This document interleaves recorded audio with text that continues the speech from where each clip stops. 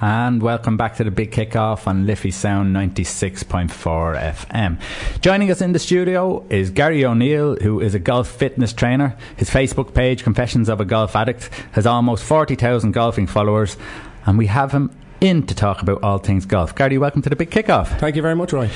Listen, Gary, tell us about your golfing background. When, I suppose, did it first catch your attention, and when did you get hooked?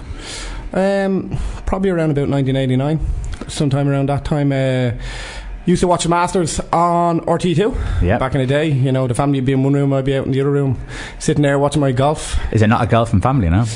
Not really, like, probably more GA. Well, back in the day anyway, my dad's from Kilkenny, Carlow area, so he would have been into his Gaelic, but he liked it, but, you know, it was more me, to be honest with you. So what age is that you started getting 10. hooked into it? 10. I would have been 10. What lured you into it? What was the attraction? I don't know. I just saw this golf course and and the sport, and I was just wowed by it. Like, it was just the Masters. You know, golf back then wouldn't have been on TV that often. No. You know, let's be honest, it was hardly ever on. And, you know, it was kind of a luxury to get to watch it once, maybe twice a year. That and the Open, that was really it. Yeah. And I just watched it. Nick Faldo, back in the day, Nick Faldo was the guy. You know, he was world number one. Yeah. So that's where it came from. Well, of course, I grew up probably similar ages. I grew up around that time, and it would have been Nick Faldo, Woosnam at that stage. Who my favourite was Bernard Langer. I just don't know why. It was just something about Bernard. I liked this cool, calm, ice cold, calculated look on his eye. Brilliant golfer, still a brilliant golfer at his age now.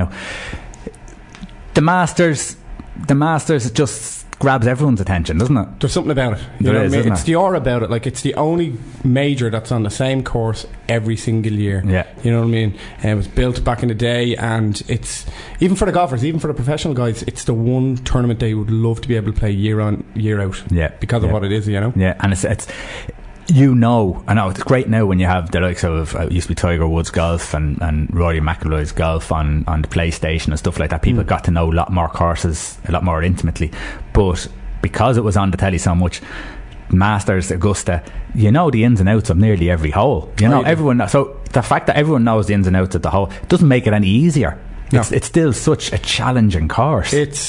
I've been fortunate enough, I was actually there last year. I got to go last year, and it's only when you're there that you realise how difficult a course it is. Yeah. Like, the rough, let's be honest, the rough isn't as bad as a lot of courses. Like, 30 pounds is on right now. Yeah.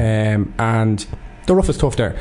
But it's just the length, the greens. The greens are insane. I've never seen greens like it in my life.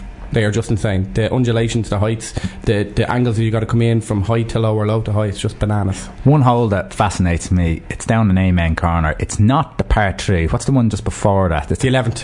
Par 4 11th. I love that hole. I think it's the angle that you come in at the green, that it's such a challenging hole. You can, and especially when they have the flag at the back. It's such a challenging hole, whether to go for it or whether to play safe. Were you down at that? I was, yeah.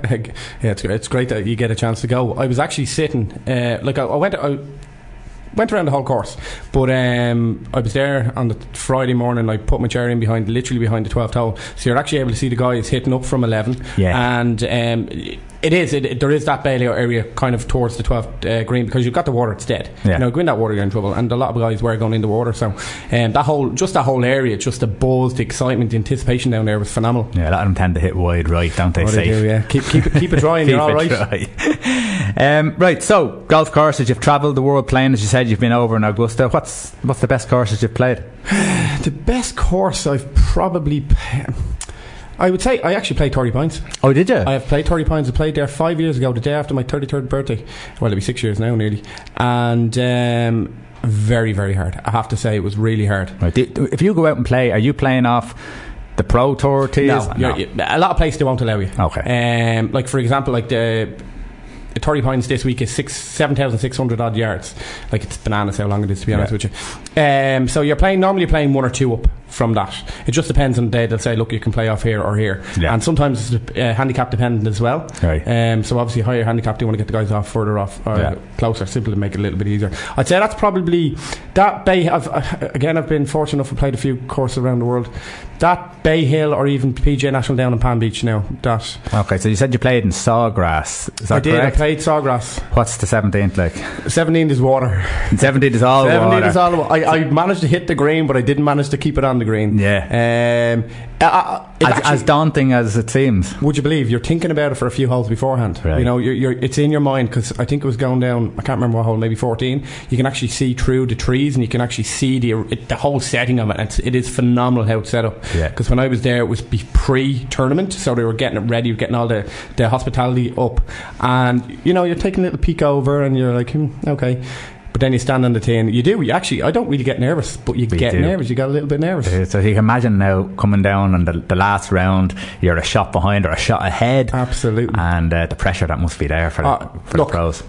As they always say, if there was no water on that hole, it'd be the simplest hole in golf, because it's only 120 odd. I think we were playing about 129 today. We played it, but generally speaking, 120 odd to 150 odd. It's an easy hole, but you just stick a load of water in. It's a whole so psychological, isn't it? It's unbelievable. Funny enough now, because it's the reason why I love golf. I don't get to play enough because I put so much energy into football and maybe radio and stuff like that. So I don't get play enough golf, and I love to, and I love the game. So the most I've got to golf lately is, again, as I said, maybe you play a bit on PlayStation. We used to play against my dad, but it used to be on years ago when the Mega Drive was out. Sega Mega Drive was out. That's a while ago. Yeah, PGA Tour Golf was on it, and we knew that course inside out, and the 17th was as daunting then. I might say that pros wouldn't have even had the sweat coming out of them like we used to have then. But that par 3, brilliant hole. What about worst, scary, odd golf courses? Links. I have to, I wouldn't have been the biggest fan. Well, I don't mind it now because I'm better, but when I first started off, I was playing off 23 handicap. You know what I mean? So I wasn't a good golfer at all, and I used to not like links. You're offline a few yards and you are pretty much dead, and if you don't have a decent game, it's very hard. For amateur golfers, links golf is the ultimate test. Right. You know what I mean? Because that fescue grass, it doesn't matter how much there's run on those fairways. If you're off target, you're in that, you're hacking it out. It's not that easy. So I would say definitely links golf was not my forte, even though I was a member of links golf for nearly 2 years. But so how did you build yourself up from, 23, 24 down to what, I'm back out to 8. I was down as low as 6. Okay. A lot of work. To be honest with you, a lot of work, a lot of lessons, a lot of fitness work as well. You got to work on your body just as much as you got to work on your golf game. Okay. Practicing, hitting thousands of golf balls in the range, working on my short game, practicing my putting, things like that. Yeah, from the love of it, it's hardly a chore. Listen, 7 days a week, no problem. Yeah. I hear a lot of people who play golf, and they'll give out about their game. They're like, I'm not playing well, and the next week they are playing well, and there's a big huge inconsistency there. And I played the 4 holes in the back 9 that were brilliant, but I can't understand why. And it comes down to practice. Do you practice? Do you go out and no, I don't really have time. And so it does come down to if you're not putting the time into it, you're not going to improve. Absolutely. Simple. Expectation over reality. You know what I mean? At the end of the day, people go out and play golf week in, week out, and they will. People will be religious. They'll play golf every single week. But the problem is, their expectation of reality is skewed because they don't put any work in Monday through Saturday. So if you're playing every Sunday and you're not putting any kind of work in, doesn't matter what your handicap is, but if you're not practicing, you can't expect to be consistent and play well on a Sunday every week. There will be weeks where you'll have a little, a green patch where you play great, sure, but it's impossible to play good. And it's like any walk of life. If you go into your job and you do nothing for 6 days and then do work 1 day a week, you're not going to advance your career because you're not doing any work. Yeah, and it's nearly a view of they view their game as what the best they've done, and that's where they should be all the time. I'm able to do that, why can't I keep it's like hitting a 6-iron 180 yards and you expect to hit 180 yards every single time. You're country best and you can't do it. So I suppose, I'm guessing you're the golf addict. You're probably crapping in your pants with the excitement of looking at Tiger back at golf this week. Is it a good thing, or is he going to disappoint us, I suppose, with our own expectations of him? It's hard to know. Sure, you can just see it all over social media. There's the Tiger lovers, the Tiger haters. I am a huge Tiger fan. To be honest with you, he would be probably my only sporting hero, and I've played a lot of sport and watched a lot of sport over the years, but I love everything he does for golf. Taking away his personal life and everything he's outside of it, it's his golf and what he's been able to do, because I wasn't old enough to really appreciate Jack when he was around. Yeah. It's hard to know. At the end of the day, I've watched him the last 3 days. His short game has been out of this world for the fact that he hasn't played in so long. Still trying to hit off the planet and still all over the place. Will it improve? I can't see why not. Yeah.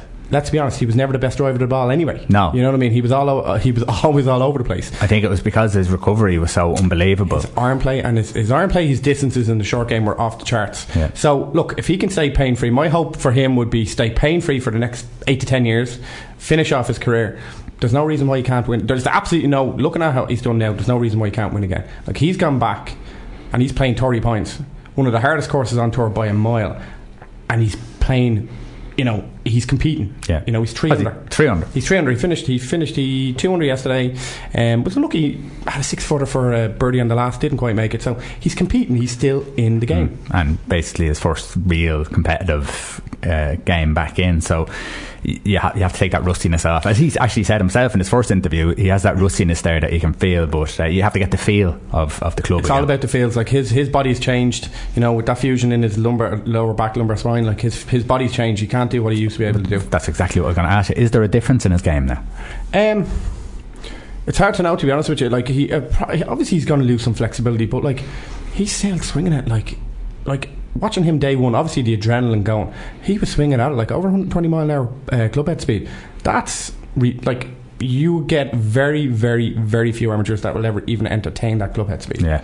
And this guy's had all the injuries he's had, all the surgeries he's had, the recent one, the spinal fusion, and he's still swinging it at that speed. It's pretty insane. Yeah. Your job, yes. Golf fitness trainer. Yes. So what does it entail? Describe what you do and how you help golfers who seek you out. Yeah, so I've been in the fitness industry over 21 years. In terms of the golf fitness side of things, I've been doing that for roughly 15 to 17 years. And what I do is I'll take a golfer, bring him into my personal training studio, and I'll do a functional movement screen. So I'll basically do a screen. I'll screen certain, pretty much all different parts of the body to see how their body's moving in relation to the golf game. Yeah. So there's various different screens will show up different problems within their swing mechanics and within their game, because at the end of the day, golf club is only an extension of your body. Yeah. You know what I mean? It's attached to your hand, which is attached to the body. So if you've got muscular imbalances within your body, you're going to have issues with swinging the club consistently. You know what I mean? That's not to say you can't play good golf, but it's all about consistency. So what I'll do is I'll bring somebody in, screen them. There's about 12, 13 screens that I do. Then I'll give them back the results and say, look, this is where you're at, this is where we need to get you to, and then I'll program out a workout for 6 weeks and bring them back in, rescreen them and go again, and just keep getting them. What we're trying to do is we're trying to get their body working and moving efficiently enough so that they can play consistent golf. Yeah. So are you looking at just the mechanics, and then if there is something more than mechanics, so if it is actually a problem, so I don't know, maybe tight muscles or something, that flexibility that they need to do, do you help them out or do you guide them somewhere to help them out? No, that's what I do. That's exactly what you do. Everything physical as well. Like, unless it's an injury that's beyond my realm of experience or training, which tends to be, that's the case, because that's not what I'm training. I'm not physio, I'm not a physical therapist. Yeah. I'm a personal trainer, I'm a fitness trainer. I'll work on mobility, stability, balance, power, strength, core. That's so all the facets of the golf game. So what you hear about the guys doing on tour, that's basically what I do. Great. Okay, well listen, the courses, club heads, I suppose the paychecks are bigger, but the most obvious change to pro golf is the way that the players look, right? So I suppose it's a very generic look now. They're all muscle, they're all very toned and slim, athletic, So there's a bit of a debate. It's a gym debate. Some people are saying that people going to the gym, golfers going to the gym, especially the pro golfers, sometimes I suppose it's leading to injuries and problems. What's your side on the gym debate? Is there too much in it? Is there, should there be less? What do you think? My opinion is there shouldn't really be a debate, to be honest with you. Yes, you can build yourself up, you can get injured, but you can get injured walking across the road. Guys were having back injuries and injuries back 30, 40, 50 years ago. But because now the guys are doing more fitness training, they're looking after their bodies, it's being brought to the fore. It's because they're doing something that wasn't, universally done back in the day. But if you look at, for example, Freddie Couples' back is just in such a bad way. But he wouldn't have been doing the weightlifting that the guys are doing today. The reason why the guys, they do lift, but that's to protect themselves. If you're swinging a club at 120 mile an hour, 115 to 125 mile an hour, multiple times, hundreds of times, thousands of times per week, you need to protect that body. You need to make yourself more flexible, stable, balanced and stronger. If you don't do that, you will get injured. You have more chance of being injured than you wouldn't be if you didn't do anything. Is there a case that, I suppose, former champions, take Tiger Woods for example, David Duval, those type of players, and even recently I suppose Jason Day and Rory McIlroy, that the way they've gone about going into the weights, the way they've gone too heavy too soon, that it's challenged their game then, and the slump has come about because of it. No, I wouldn't say that. Look, these guys have trainers. The trainers know what they're doing. There's no way a trainer with any kind of experience, and these guys would have the best of the best, let's be honest. They're not going to have a trainer who's going to make them do something they can't do before they can do it. For example, you wouldn't get a person who's never trained before in their life say get up and run 5 miles. Yeah, because they're not going to be able to do it. Your body can physically not do that, so it just wouldn't happen. Like, it'd be very, negligent of a trainer to ever do that to anybody in the first place. Look, people will get injured no matter what you do. Again, you can relate it back to the training, but is it that they're swinging the club so hard so many times per day, per week, per month, that is aggravating something that could be there? So there will be people, let's be honest, there will be people saying, oh, it's the training, but like, without the training they wouldn't be able to swing the club head the way they are. They wouldn't be able to hit the ball as far as they would, but they wouldn't be aesthetically in the shape that they're in right now.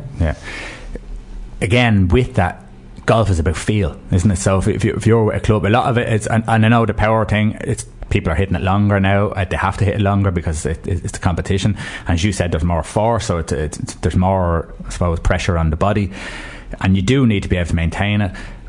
Is the case though that when it comes down to it, yes, power is great, but your short game, the feel of a golf club, will still always be there. The feel will never change, but if you look at it, of course, they're getting longer. The guys who are longer tend to win most. At the end of the day, and as my swing coach has always said, the closer you can get to the green, the better you're going to score. So, like, why would you want to be, like, for example, like, if you have a par 4 that's 400, I think there's 3 or 4 par 4s in 30 points this week that are like 480 yards. They're par 5s for us amateurs. It's crazy. So, like, if you're only hitting it, say, 280, you've 200 yards every time. If you're hitting it 330, all of a sudden you've only got 150. Why would you not want to have like a wedge 9-iron in your hand rather than like a 4 to 6-iron, depending on the golfer? So it's get it closer, score well, or don't get it closer and score harder. So you got to look at the balance of that. So it's like any sport. Like, you could say about footballers, why do they do so many sprints in their training? Hamstring injuries are prevalent in that sport. You can look at other sports. So to say that the training is the root cause of the injuries, I don't agree with that one bit, because I know what goes into what they have to do. I know anatomy, physiology. So you look at it then, it's like any other sport. It's gone a bit more professional, as in looking after yourself, and you're going to, with that, you're going to get an injury or two. And with I suppose with the calendar, is there a lot of pressure on them with the calendar? Calendar nearly goes all year round. The best of the best now.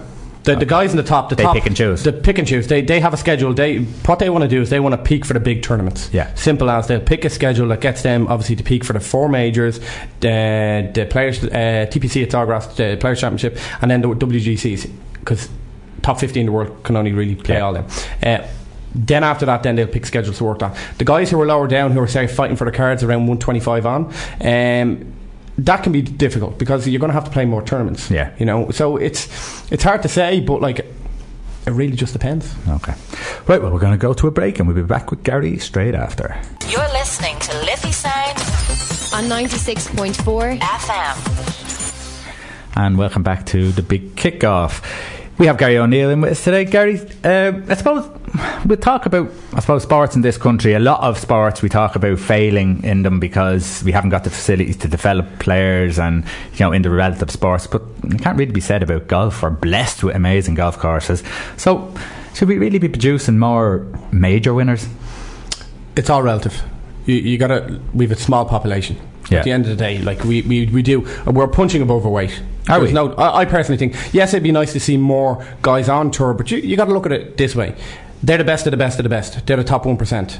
You know what I mean? And we have had, over the last many decades, guys up there winning majors, winning multiple tournaments per year against the world. You got to look at it. That's the way I always look at it. Yes, we can be insular and think, oh yeah, Ireland should have more better players. We have lots of golf courses. You have 7.2 billion people in the planet. You know what I mean? We have north and south. We have had major winners pretty much every decade for the last number of decades. So I think, yes, you could say it'd be nice to have more guys on the main tour. On the main tour, but you've also got like the Challenge Tours, the Euro Pro Tours, and the various tours around the world that would be 1 or 2 steps down. But getting them, it's not easy. easy. Like, I've seen it. You know, I've seen guys trying to get on tour. I've trained guys that are trying to get on tour. It is exceptionally hard. Yeah. You know, these guys, I read a statistic there some stage last year that if you want to get on tour, you want to be having a +3 handicap. If you want to make money on tour, you want to be about +6. Yeah. So think about it. Your club, your local club is par 71. You're having to shoot 75 or 65. Yeah. When you're playing it. Yeah. To shoot level par. Level par. Yeah. You know. So you think, what like say in your golf club, how many juveniles would you have in your golf club?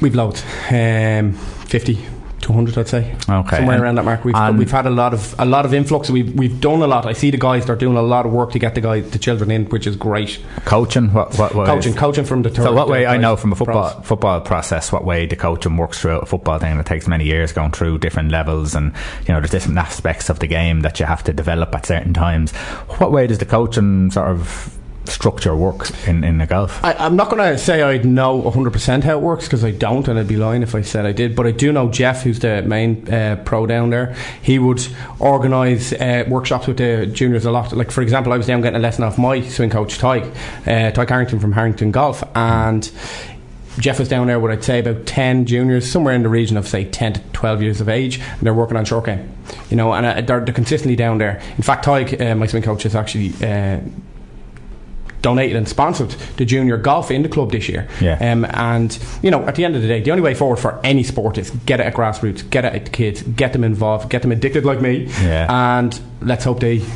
play for the rest of their lives. Is there more distractions now than there was when we were younger, that it's very easy not to have the focus and love of the sport as much as, or is that just us looking at rose tinted glasses at our past? Well, no, I'll be honest.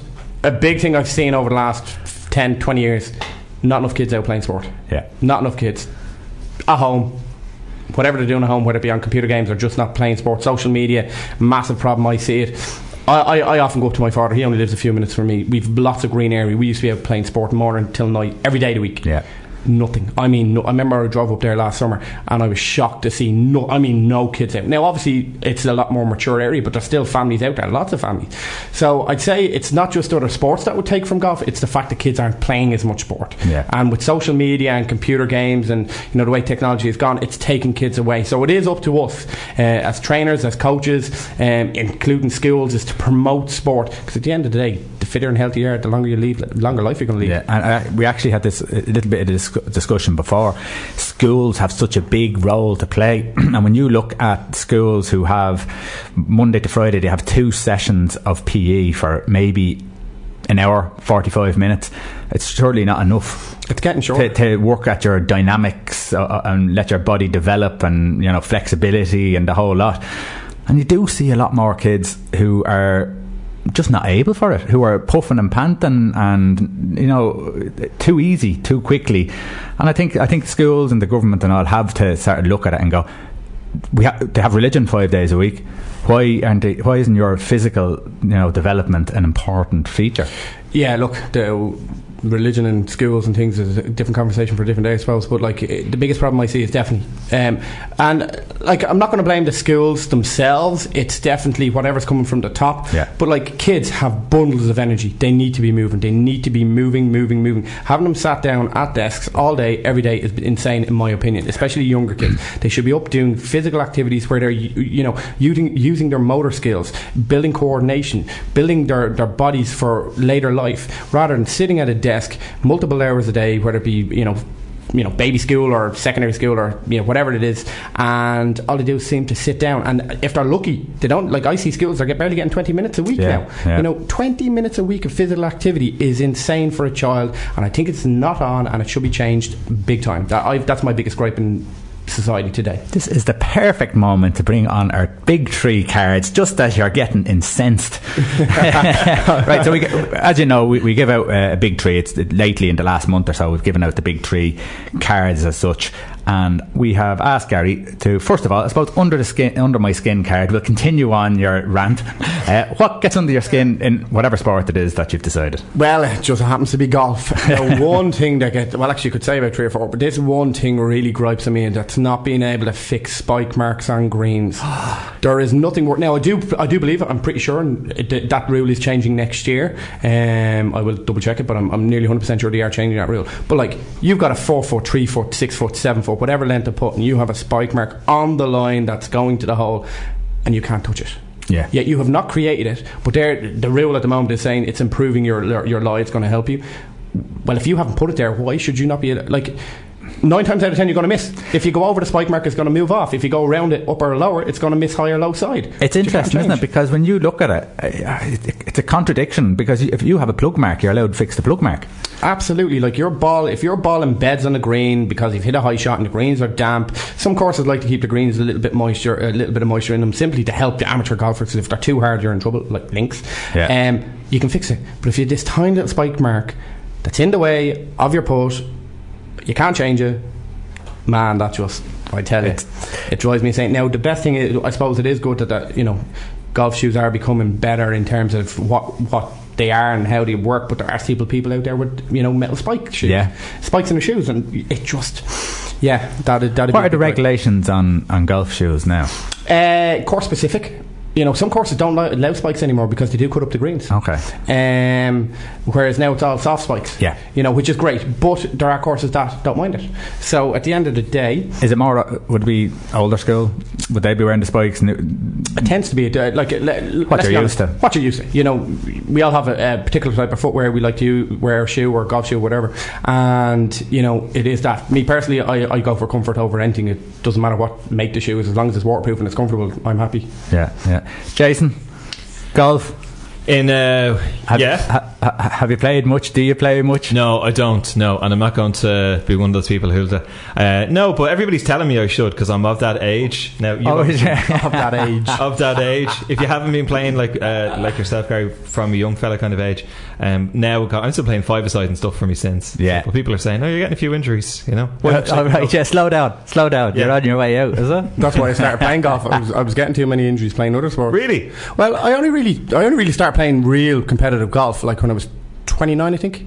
I'm 38 at the minute. So throughout my youth, I boxed for years. I played Gaelic, I played soccer, athletics, I played American football. I've played at a high level, I've played a lot of sports. But as you get into late 20s, it's like, right, what can I do for the rest of my life? And obviously being a golf addict, and I loved golf, and I would dabble in it every now and again. It was like I'd finished playing American football, it's like, right, let's really invest more time into playing golf. But yeah, back in the day, I didn't really play much as a youth. I played it now and again, but not that much.